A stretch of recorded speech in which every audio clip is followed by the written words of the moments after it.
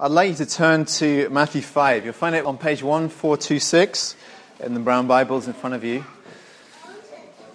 We started a new series, and I'm anticipating we're going to spend quite a bit of time camped out here in these few chapters, Matthew 5 to 7, which contain some of the most famous sayings in the Bible, because these three chapters are the Sermon on the Mount, which Jesus delivered just by the Sea of Galilee, on a grassy slope to 5,000 or more people, I think. And actually, maybe it's not numbered here.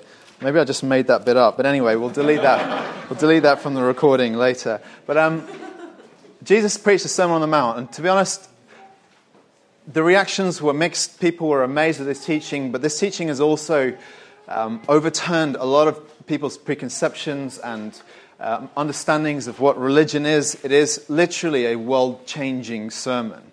And it begins with these 8 or 9, it's disputed how many, but 8 or 9 sayings that are called the Beatitudes. Each one of them a kind of bomb, but if taken in, put deep into the heart, causes massive life change. And every one of them, as I said last week, counterintuitive, countercultural. These are not the way we naturally think. So we're up to the second one this week. Let me just read we'll read the first 11 verses of Matthew 5. Seeing the crowds, he went up on the mountain, and when he sat down, his disciples came to him. And he opened his mouth and taught them, saying, Blessed are the poor in spirit, for theirs is the kingdom of heaven. Blessed are those who mourn, for they shall be comforted. Blessed are the meek, for they shall inherit the earth. Blessed are those who hunger and thirst for righteousness, for they shall be satisfied. Blessed are the merciful, for they shall receive mercy. Blessed are the pure in heart, for they shall see God.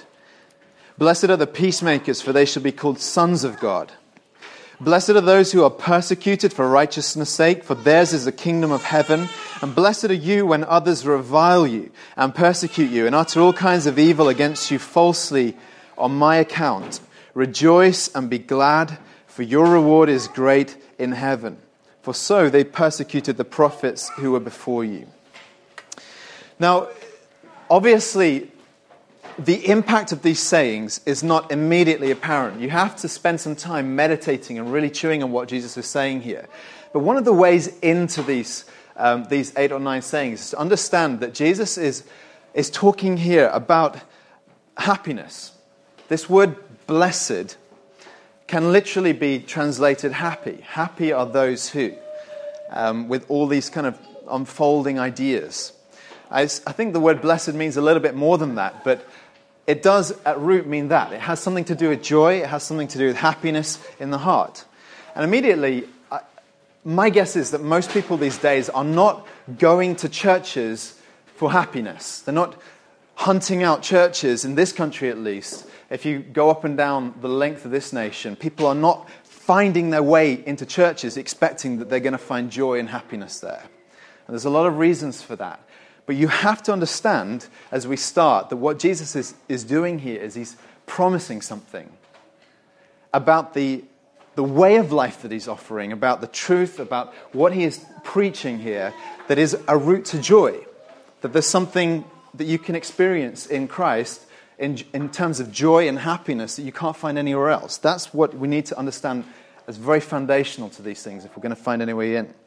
But immediately, we're looking at the second one here. It says, Blessed are those who mourn, for they shall be comforted. And you have to realize that there seems to be some kind of a paradox or contradiction in what he's saying here.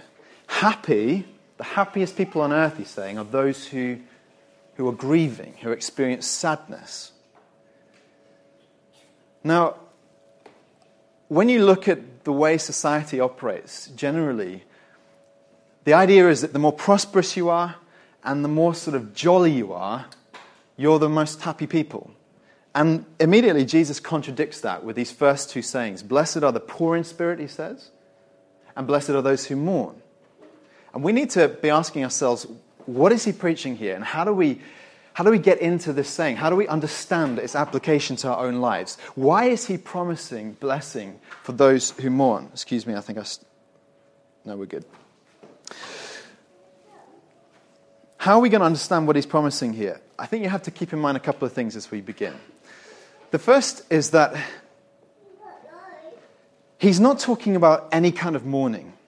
I don't know if you've ever experienced really deep sadness in life on account of a lost loved one or your dreams being shattered, all these things. These things, the Bible speaks into those in many other places in the Scriptures, but it's not talking about that.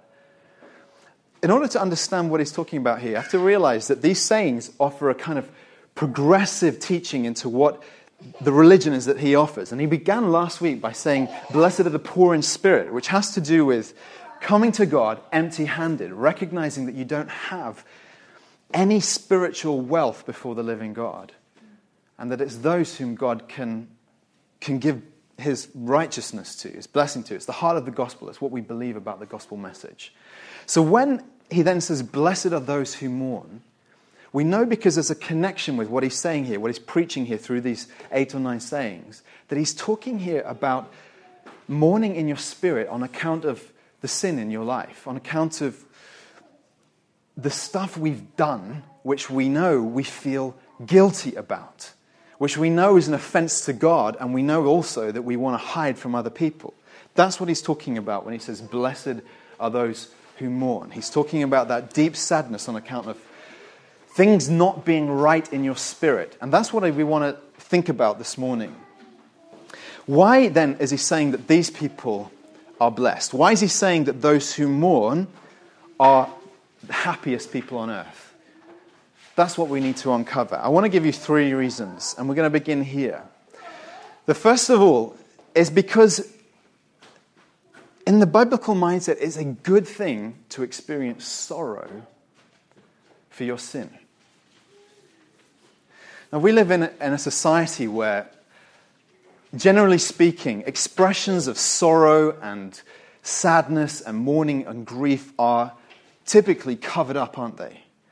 It's not something that we wear or display to the world. And I can think of a few reasons why, sort of evidences why I think that's the case.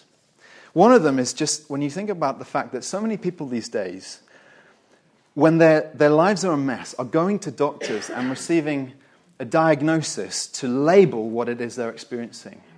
Now, I don't want to in any way diminish the realities that some people experience depression. And the difference between depression and sadness is that you can be sad about something, but depression, you're not depressed about anything.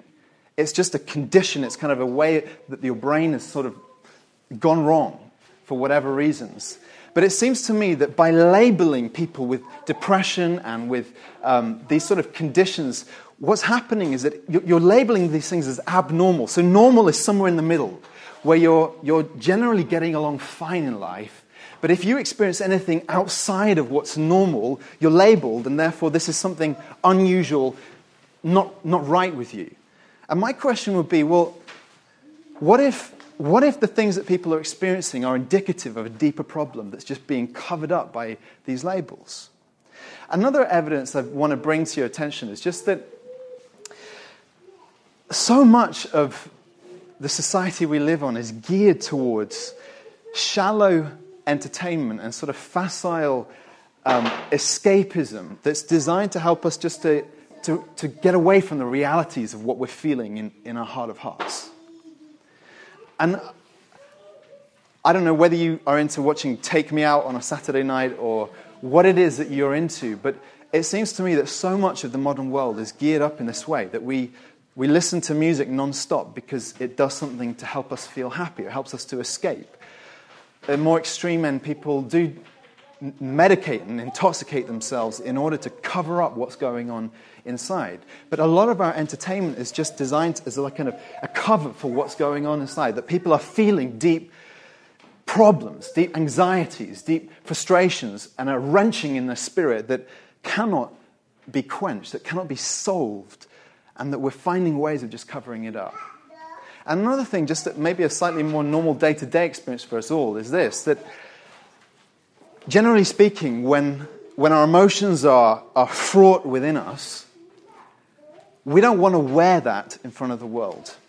We present our best face, even to the point where we can feel embarrassed and ashamed about the sadness that you can have in your heart, about about the feeling that things aren't right in your spirit.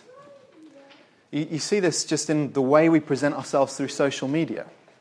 How you can get this kind of status anxiety. It happened to me this week. We were at Cape Town, the airport, and I'd stood in front of this cutout of a South African rugby player who had these massive arms. And I don't know who he is. He didn't have a head for one thing. So, and I just sort of posed there for C. And I didn't, to be honest, I thought anyone would realize this was not me. But immediately after I put it on Twitter, a couple of friends had got back to me and sort of said, "Man, you are looking buff these days." And they really were, they thought it was me. And I was fine for those guys, but then I was thinking about all the other people on Twitter. I don't have that many followers, but the people on Twitter I don't really know. I'm thinking, these guys are going to think I'm just the most big-headed guy posing in an airport wearing this rugby shirt for my wife and whatever. So I immediately just deleted it when I thought, some people think this is actually my body. But you know what it is when you're presenting your best face forward. You do it at work. You do it on your social media status. That there is this effort to appear happy, to appear like you've got everything together. That's the society we live in. And one of the saddest parts about this is I think it's infected the church as well. The church in this country has experienced some pressure factors. Shrinking numbers, not so much in London but nationwide. Shrinking numbers of people have been avoiding church. And not just the fact that the pews are empty, but also the fact that the message that we preach has a dissonance. It kind of sounds out of harmony with what people want to hear these days. So it's very hard to mention certain words like sin and judgment and hell and all this stuff and say it seriously without sounding like a complete Fruit Loop in the modern society that we live in, right? So the church has recognized that there's people out there, they want this kind of quick fix, they want this happiness. And so as a result, I think churches have sort of tried to conform. They tried to make what they do and the way that they conduct themselves appeal to this society that we live in, this kind of shallow, Western, celebrity-obsessed society. And you see it in a few ways. You see it in the way that churches cut out the negative from the message. You know, if we just don't talk about the harsh stuff, maybe people will want to keep coming. You see it in the way that some churches mimic the kind of entertainment culture, the fluffy, positive, like bells and whistles sort of enjoyment factor that you can have in other forms of public gatherings, entertainment, and all that stuff. Now, I don't want to sound overly critical, but my problem with it is this, that it shows that even Christians don't really believe what Jesus is saying here. That they don't really believe that when he said, "Blessed are those who mourn, for they shall be comforted," that Jesus was offering something here that can be utterly life-changing and profoundly powerful. And so my conviction is that as Christians, we need to step back and look at the reality of what he's preaching here, what he's offering, what he's promising,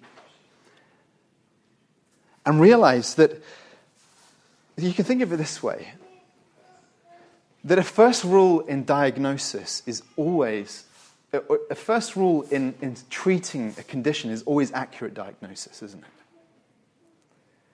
And if we're looking at our own hearts and we're living in a society where there is such massive, widespread struggle, that it's indicative of a deeper problem that has to be addressed. And I'm hoping that this is going to resonate with a few of you here, that it certainly speaks to me, that there's a reason why we can feel like things are out of joint in our hearts. And we can't just ignore it or plaster over it or forget about it. We have to look deeper. What is going on here? And how does this saying that Jesus uttered speak into our situation? And so my first point I just want you to understand is that Jesus here is commending the right kind of sorrow that you can feel in your heart. And it tells me it's good news. There are 4 reasons why I want to say this is an excellent thing.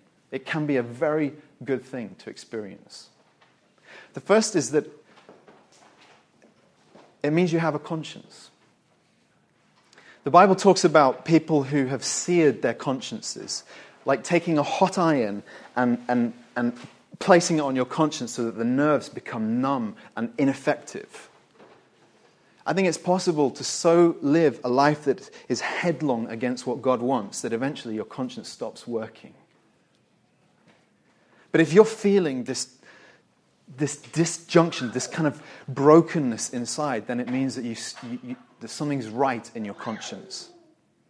The second reason why I say it's good news is this, that it means that God is speaking to you.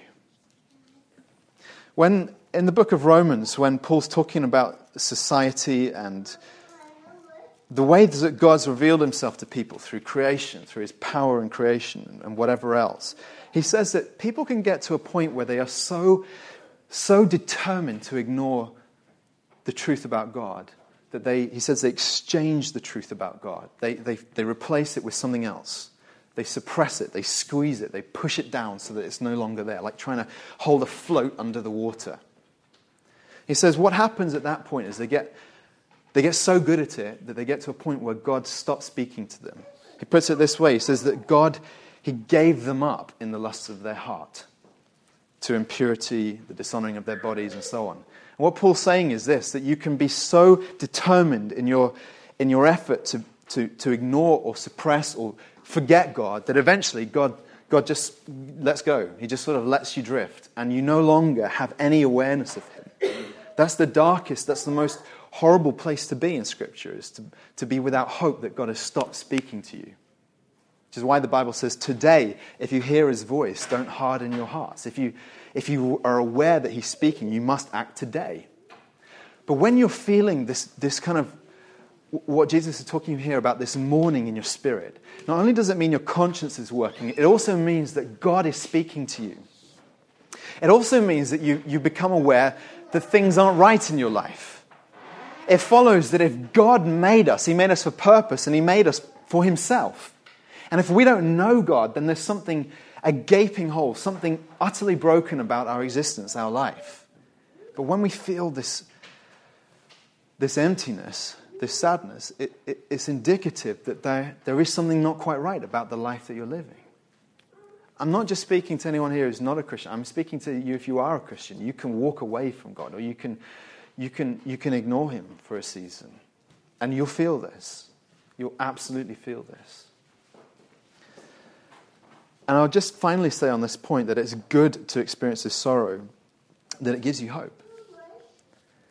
It means that God can work in you, that he can begin a process of change, of fulfilling what Jesus says here. Blessed are those who mourn, for they shall be comforted, he says. That's the first thing. It's good to experience this deep sorrow. Secondly, it's a genuine sorrow for sin that God is looking for.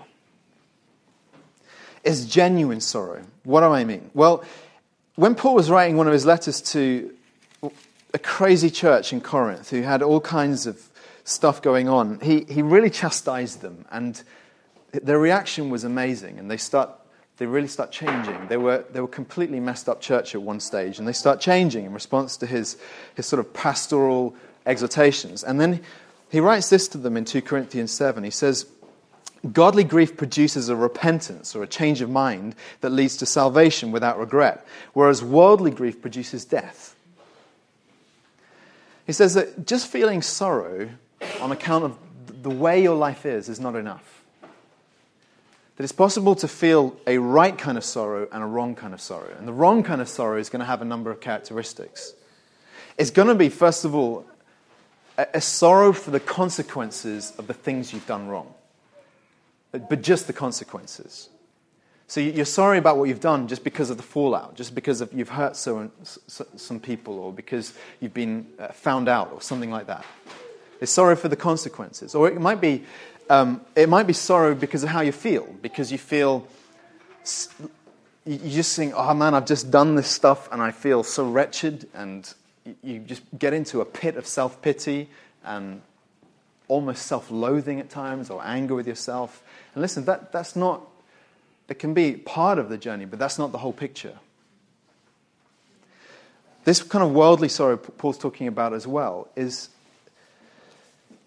certainly for people who call themselves Christians, is going to be is going to express itself in a kind of shallow effort to make things right. A kind of a show to placate people, to kind of put on a show and pretend that you are, that you're genuinely sorry for what you're doing. In the book of Joel, God is speaking to his people who, they've got all these ways of getting right with God. They've got their sacrifices and they've got their temple, and he's just fed up with them. And he says, you need to return to me with all your heart, with fasting, with weeping, with mourning, and rend your heart and not your garments.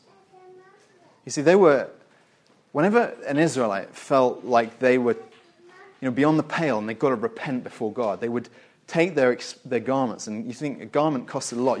There were no Primarks in those days. These things were expensive things, and they would start ripping it before God. And he says, I don't care how many clothes you rip.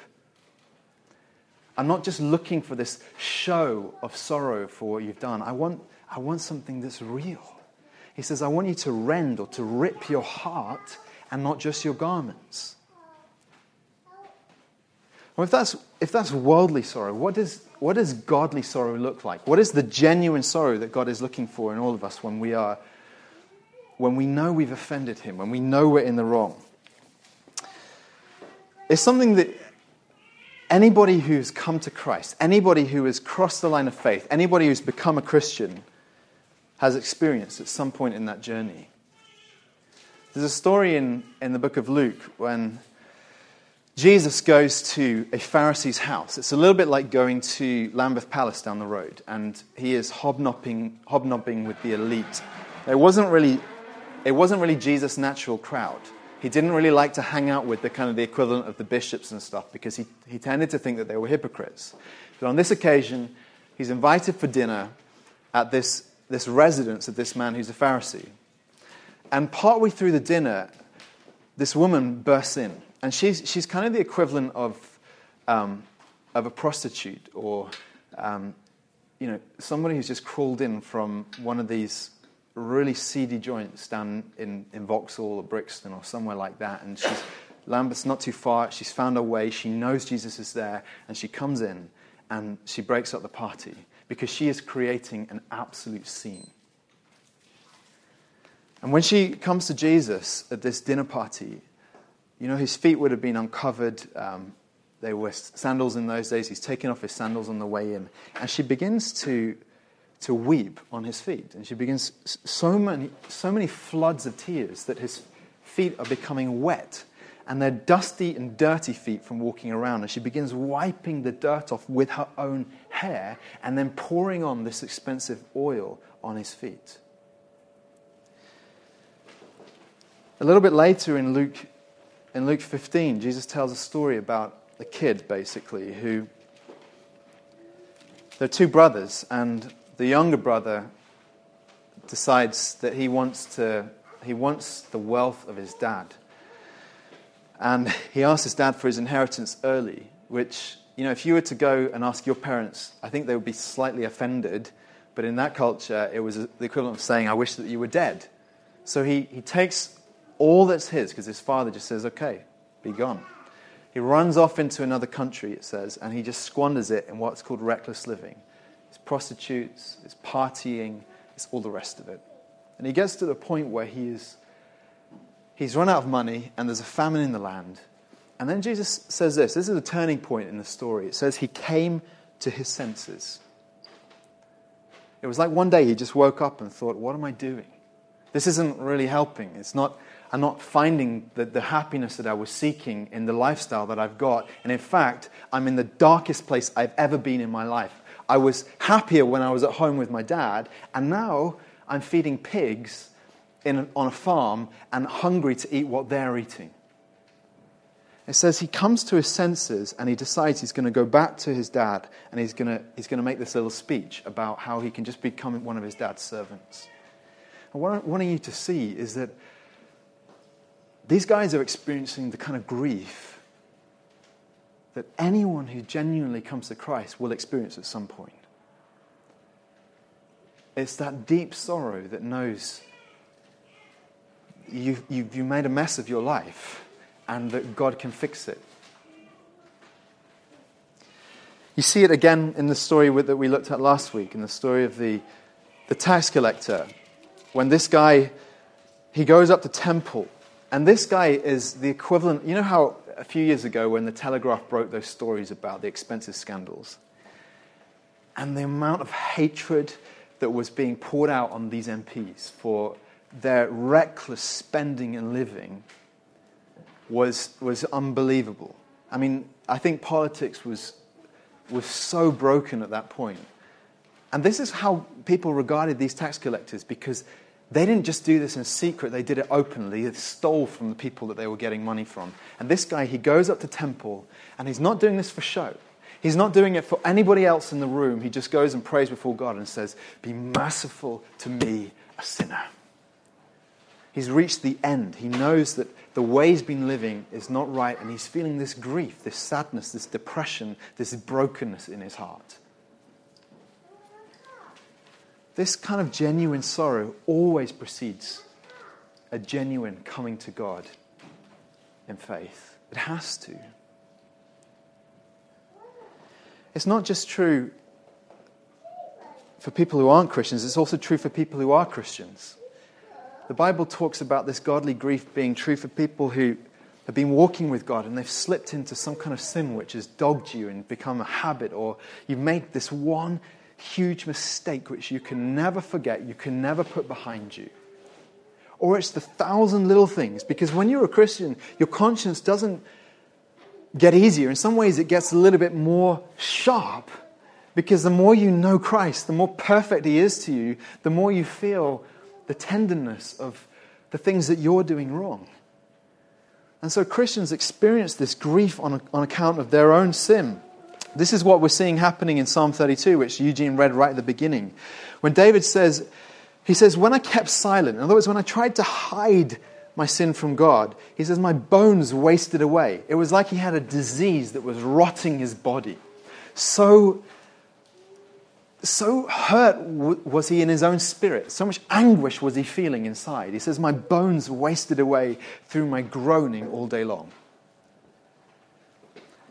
This is the kind of grief that God is talking about that you can experience, and that Jesus is talking about here. Blessed are those who mourn. And this is my problem also with, when churches when they don't talk about the negative side of what we believe. If you just go around telling people God is love, but don't tell people that there are certain things that God hates, then you're not getting to the root of the issue. If you go around telling people that God has a wonderful plan for your life, which I believe is true, but you don't tell them that that plan begins with you dying, then you're never really accurately diagnosing the problem. Because Jesus says you can't come to Him unless you die, first of all. It is this two-punch where Jesus says He wants us to be cut down. He says, blessed are those who mourn. He wants us to experience the grief on account of our wrongdoing, because it's only through that you can experience the hope of change. And this brings us on to our final point. That with this sorrow, this genuine sorrow, can come the deepest comfort. When Jesus said, blessed are those who mourn, for they shall be comforted, he was uttering a promise. This is not a vague hope. This is an absolute promise. He says, those who mourn for their sin, they can be comforted. You need to see that what we're talking about here, thanks Eugene, the pesky urn, it's annoying.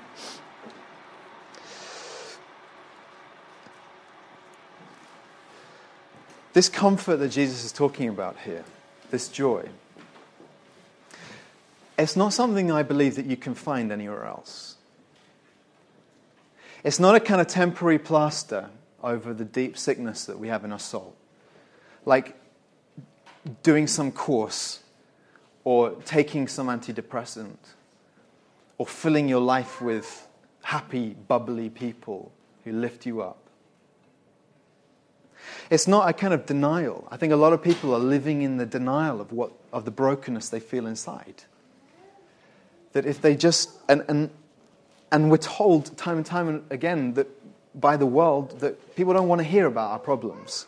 So if you're feeling guilt and shame and loneliness, you're not going to find many sympathetic voices out there. So the thing is just to cover it up and pretend it's not there. It's not a 12-step program either. Jesus never came along and said, listen, here's your 12 steps to recovery from whatever it is you're struggling with. He didn't come like that. He came along as a savior and as a hero and as a rescuer to deliver us from the things we can't fix, not the things we can. So when Jesus says here, blessed are those who mourn, for they shall be comforted, what is he talking about in that comfort? It's something that the Bible talks about, but which so often Christians misunderstand. As the deepest joy that can become through knowing God. In Psalm 16 it says, you make known to me the path of life. In your presence there is fullness of joy, and at your right hand are pleasures evermore. David, in his best moments, who wrote that psalm, knew that when he was walking with God, he knew pleasure and delight that didn't compare with all the other successes that he'd had in life. And if anybody had made a success of life at this point when he read this, he was that man. He was the most admired warrior in the history of Israel. He was the most successful king. He was a conqueror of nations. He had wealth beyond imagination. He says, all of it is rubbish in comparison with what it is to know you. He says, at your right hand are pleasures evermore. This is what one preacher, John Piper, calls Christian hedonism. It's knowing that the type of Christianity the Bible talks about is a happy thing. It's pleasure. It's joy. It's healing. And friends, this is something that you can experience at the very beginning of the Christian life.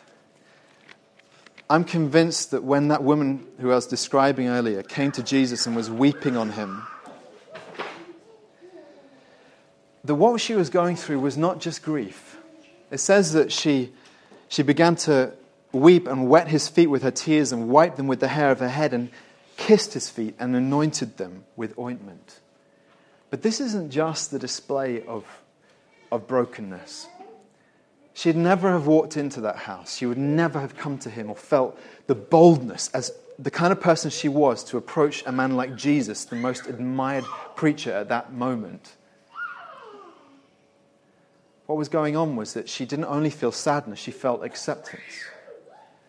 She felt love. She felt that the things that she'd done could be wiped away, and she knew that if she had any hope of joy, it was going to come from Jesus.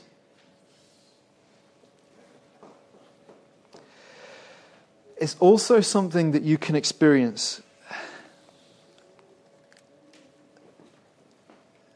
in an ongoing way in the Christian life. In 1 John, John's talking to the Christians and he's saying, listen, as Christians, you shouldn't be people who walk in sin. Like we need to be becoming more like Jesus every day. We need to be changing. But he says, when you sin, he says, if we confess our sins, he's faithful and just to forgive us our sins and to cleanse us from all unrighteousness. The worst part about knowing that your life isn't right is that you can feel what the Bible talks about and describes as a feeling of being dirty. The word that's used in the Bible is feeling defiled. And it's not just the things you've done. Sometimes it's the things that have been done to you. Whether this is before you became a Christian or even during your Christian life. But the word that John says here is that you just need to come and confess. Remember how David said, when I kept silent, my bones wasted away through my groaning all day long. It's that unwillingness to turn to Christ that will keep you in that dark place. But it's when you know that he is love, that he is truth, that he is hope, that he is light, and that he has died for you, that you can be changed.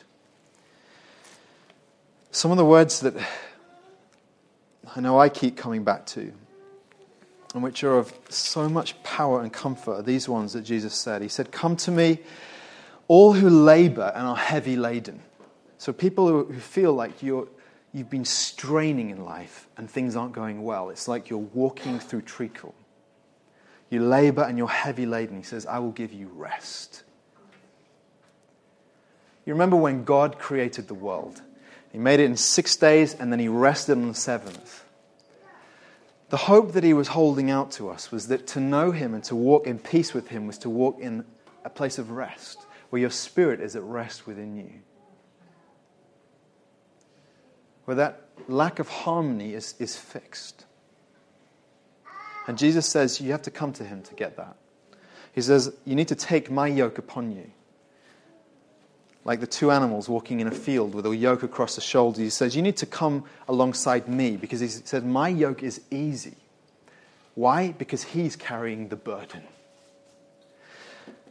And that's how he puts it in Isaiah.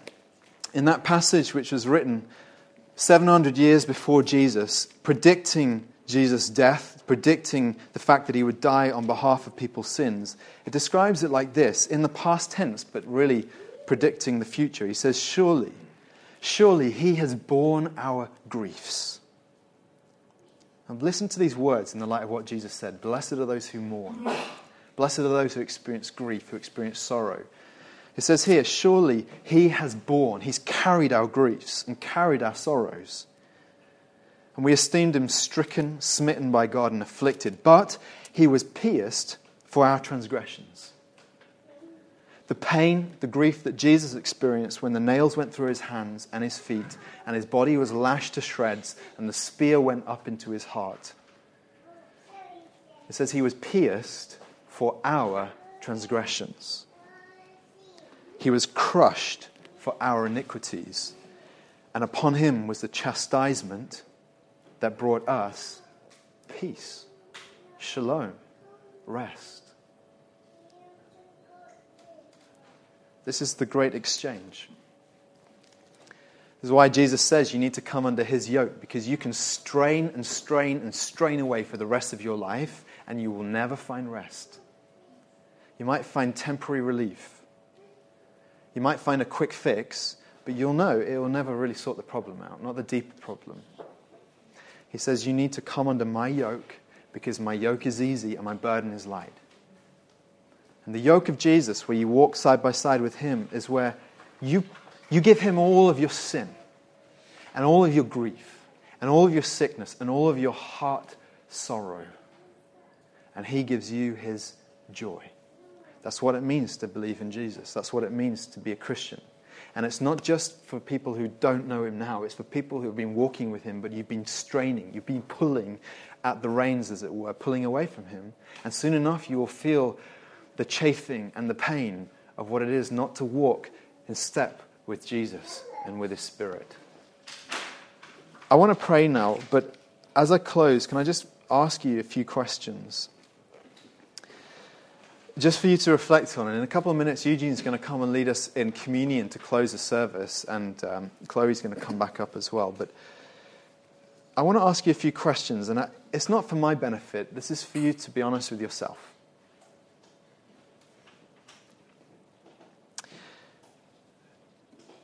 Do you, in your honest moments, know this sadness that Jesus is describing this morning? Blessed are those who mourn. And can you acknowledge that it's God who's provoking your spirit, that He's doing something inside you to awaken you, to help you, like the prodigal son, to come to your senses? And do you want to do that? Do you want to come back to Him? Father, I thank you that you gave words of life. That when your Son, when Jesus preached, when He taught us these things, He was teaching us a way to life, a way to know a fulfilling life and a joyful life. Lord, all of us have known the self-loathing and the frustration and the awareness that things are not right. But I thank you, Lord, that it's been our experience that time and time again when we come to you, that you offer comfort, that you offer joy, and that there is life in you. And I ask, Lord, that you would so move us in our hearts that, Lord, we would be able to lay behind us what the Bible describes as those sins that so easily entangle, all those little rebellions in our heart against you,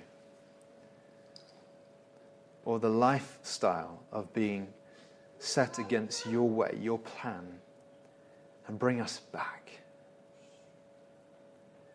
And Lord, that not only would you draw people back today, but Lord, you'd also give them, even immediately, even right now, a comfort like they've never experienced before. That as they confess, as they speak, that you be at work in a mighty way. Amen.